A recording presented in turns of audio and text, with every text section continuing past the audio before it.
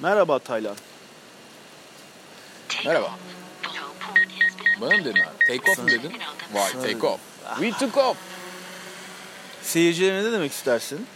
Yani şimdi seyirciye söylemek istediğim birçok şey var ama öncelikle nerede olduğunu söyleyelim ve bu alet nereye gidiyor onu söyleyelim. Şu anda Gündoğan'la Türkbükü arasında bir yerdeyiz. Hekimköy mü oluyordu burası? Gölköy. Gündoğan'la Türkbükü arasında bir yerdeyiz. Hekimköy mü deniyor buraya?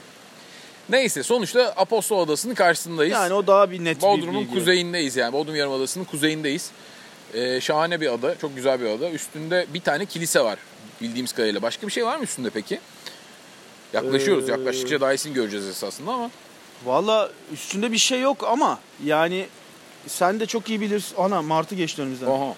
Sen de çok iyi bilirsin ki kutsal işte yerler ya da yönetim devlet şeyi falan gibi yapılar daha sağlam yapılır ve günümüze ulaşmıştır. Ev mev gibi şeyler o kadar sağlam üretilmeyip yok olmuş olabilir üzerindeki. Ya şimdi bak. Uydurdun mu? Yok uydurmadın. Biz geçen ay Gündoğan'ın sırtlarında da bir tane kiliseye gittik. Adını da bilmiyorum bu arada. Ne Taylan birebir aynılar.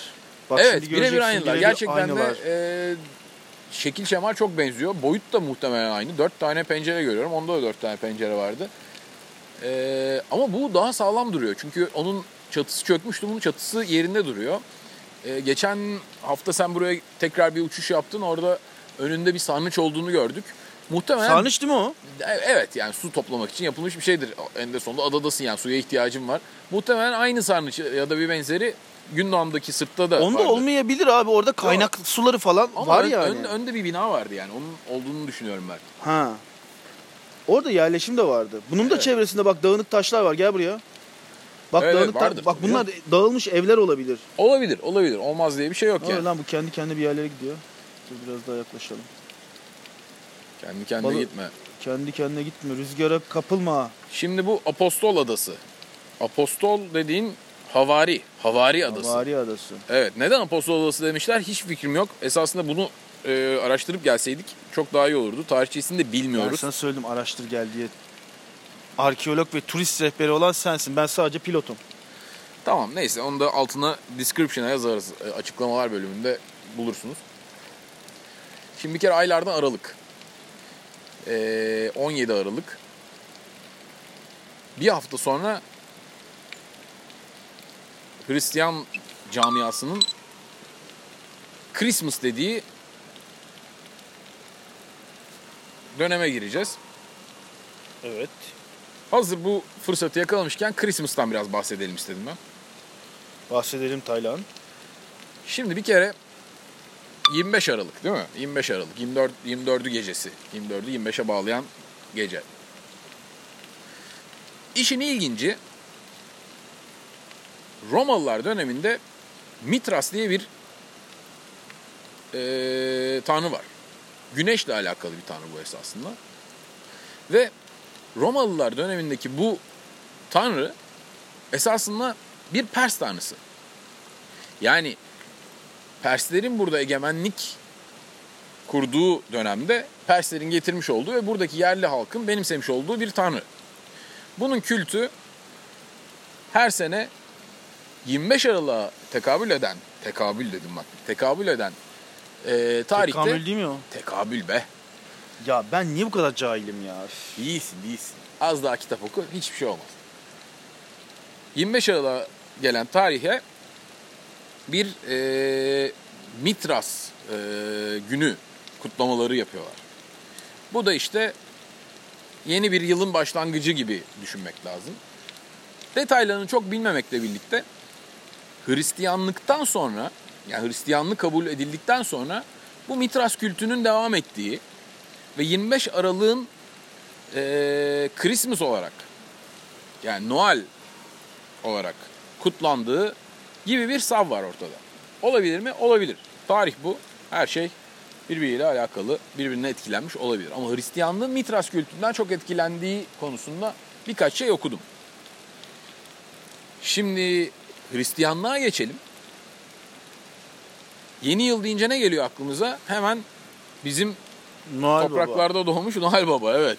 Bizim Noel topraklar derken bu arada, yani bizim topraklar derken bayağı adam Adam yörük canım ya, bildiğin yörük yani orada. Deniz kıyından bir adam değil mi? Tabii. Antalya'nın yörüklerinden kendisi. Pataralı olur. Pataralı arkadaşımız Aziz Nikolas. Esasında zengin bir aileden geliyor. Ama kendini Hristiyanlığa vermiş. Dur şu sarnıcı görüyor musun? Evet, gördüm. Bak şurada bir de Kapakları hayvan damı falan gibi bir şey var. O muhtemelen kazılarla alakalı bir şeydir o. Uydudan baktım abi, çizgi yani burayı ekip biçmişler yakın zamana kadar. Ha. Yani sahipsiz bir yerde değil burası. Herkes hemen... Kimin bu ada? Sizin çıksın mı? Benim değil ya.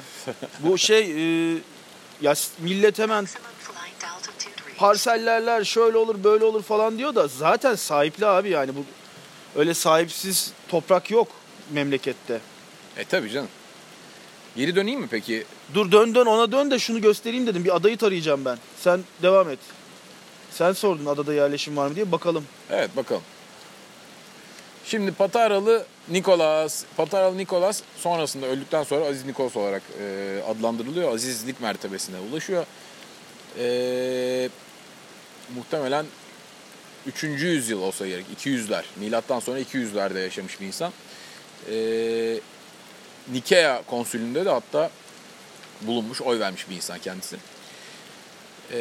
Bishop deniyor. Bishop ne olur? Türkçesini de bir türlü bulamıyorum ya. Neyse, Türkçesini bulamadık diyelim. Bishop yani o bölgenin Hristiyan lideri diyelim hadi. O bölgenin bishop'ı kendisi. Ve şöyle bir hikayesi var. Bir gün 3 tane kız var. Aralarında konuşuyorlar. Acaba hangisi evlense de çünkü çeyiz parası hazırlamak durumunda. Hangisi evlense de bu fakirlikten kurtulsa diye. Çeyiz parasız da evlenemiyorlar. Bunu duyan Nikolas 3 tane küçük kesenin içine altın koyuyor. Ve pencerelerinden bırakıyor. Gel bak, evler burada. Çocuk yaşlar, evet, gerçekten de. Ne kadar uzaklıkta kiliseye? Çok değil ya yani. Çok güzelmiş ya, ada şahane bir adaya benziyor. Muhtemelen su kaynağı da vardır orada. Neyse, geri dönelim hikayeye. Bu bıraktığı keseler Nikolas'ın koca kesesi oluyor. Sırtındaki koca çantası oluyor. Ay nasıl oluyor? Bir dakika dur, nasıl oluyor bu? Zamanla ufak keseler. Kimin keşişi bu? Nasıl keşiş? Keşiş değil abi, adam oradaki bir imam. Hayır, niye o oluyor? Niye o kadar yolculuk yapıyor? Ne oluyor? Yolculuk falan yok abi. Adam bildiğin yaşadığı memlekette bir tane hikayeye denk geliyor ve gizli bir şekilde, yani kimseye göstermeden hediyeyi veriyor. Hediye diye düşünelim, tamam mı? Hı. Bu gizli hediye alıp verme hikayesi esasında ilginç bir şekilde Hristiyanlığın ilk döneminde bir şekilde popüler oluyor. Belli çevrelerde. Ve bu arada öbür adaya da uçabiliyorsan uç derim ama biraz sıkıntı herhalde o. Yok. Şurada gel, ağaç var önümüzde. Ve gel yanıma gel. Şöyle diyelim. Kendisi bir aziz olarak denizcilerin azizi oluyor önce. Ama bu hikayeden dolayı çocuklarla bir şekilde çocuklara hediye alıp verdiğiyle alakalı bir özellik kazanıyor ve sonrasında ne oluyor? Ay aman efendim, bu adam işte hem denizcilerin hem çocukların koruyucusu bir azizimizdir deyip denizciler buna sahip çıkıyorlar. Özellikle Sicilyalı denizciler ve Sicilyalı denizcilerden sonra da... Bak şurada Sicilyalı denizci göstereyim sana bir tane. Sicilyalı denizci var. Gerçekten de orada güzel bir tekne varmış. Sicilyalı denizcilerden sonra da Nordik denizcilere, yani İskandinav denizcileri, Hollandalılara geçiyor. Hollandalılardan İskandinav denizcilere geçiyor. Onların da azizi oluyor. İskandinav denizcilerine geçince İskandinavlar daha tam böyle Hristiyanlığı çözememiş anladığım kadarıyla. Hala kendi tanrılarıyla bağdaştırmaya çalışıyorlar, ediyorlar derken bir bakıyoruz, İskandinavya'dan adamın hikayesine birden rengeyi giriyor. Lan Antalya'da rengeyi yok. Kar, kış Antalya'da yok. Nerede var? İskandinavya'da var. Çünkü İskandinavlar buna bu özellikleri dayıyorlar Sonra Hollandalı denizciler sayesinde bu modifiye olmuş Nicholas Amerika'ya gidiyor. Yeni dünyalara.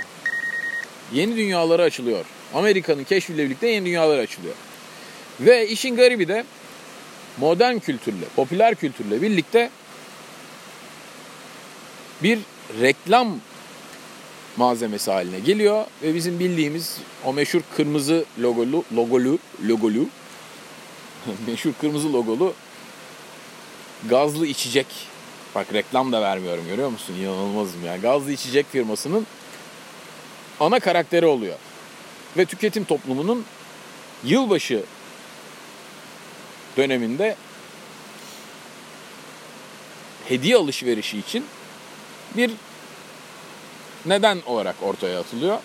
Ve çok da işe yarıyor. Görmüş olduğunuz üzere bugün de hala geçerli.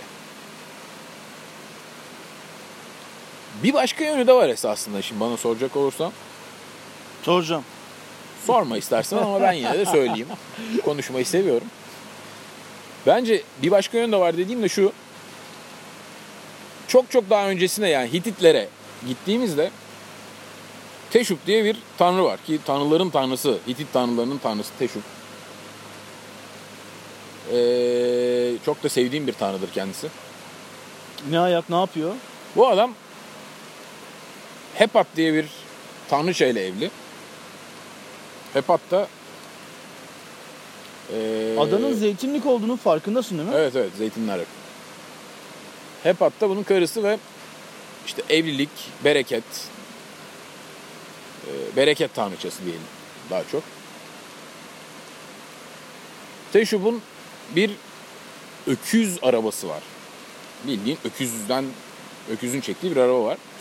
Ve gökyüzünde bu arabayla dolaştığı söylenir. Hitit mitolojisinde. Şimdi bakıyoruz. Kızağıyla dolaşan kim var? Noel Baba. Noel Baba var değil mi? Oğlum gerçek değil diyorlar Noel Baba için. Nasıl gerçek değil ya? Adamın mezarı var ya. Hediye getirmiyormuş yılbaşlarında. Ben hala yani hediye getiriyor mu yılbaşlarında? Getiriyor. Ha, tamam. Oha, inşaat yapmışlar lan şuraya kocaman. Yaptı da işte orada yazıyordu ya bir şey. Bilmem bir şey evleri. Boviera.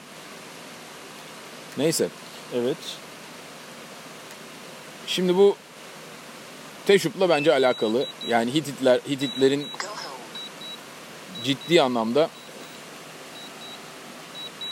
etkisi olmuş Hitit tanrılarının ve dininin bence Roma tanrılarına, Yunan tanrılarına, mesela Teşup elinde şey tutar, yıldırım tutar.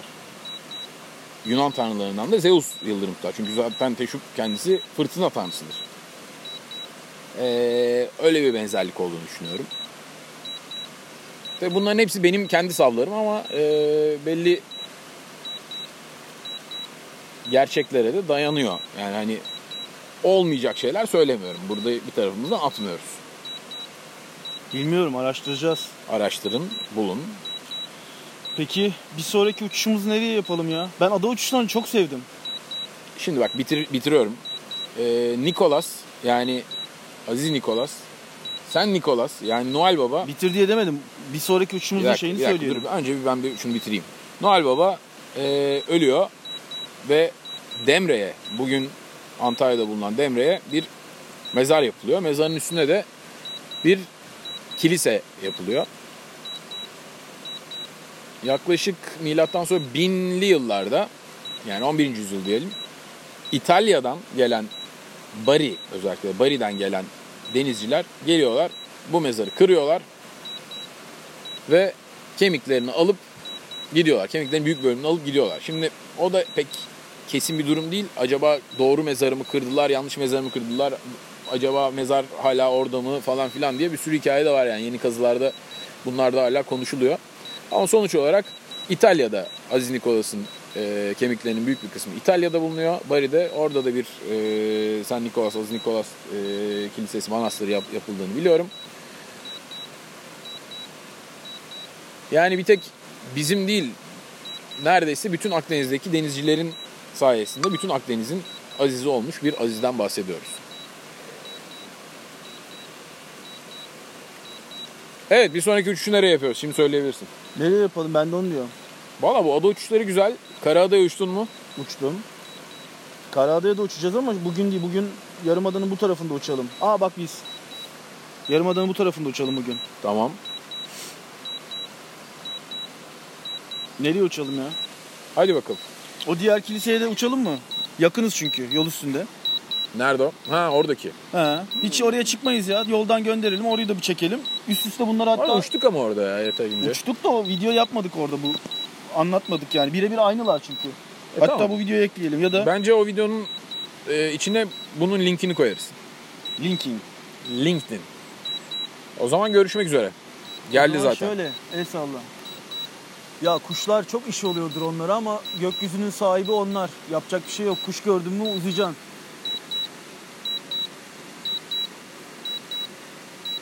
Çek bakalım fotoğraf. Suya mı iniyor? Video çekiyor. Çeke çeke geldi. Bu arada şeyi hiçbir zaman kapatma. İyi. Ses kaydı mı? Ses kaydını hiçbir zaman kapatma. Ben kesiyorum onları. Yani her şeyi kullanıyorum. Arada bir şey fıt diye gidiyor.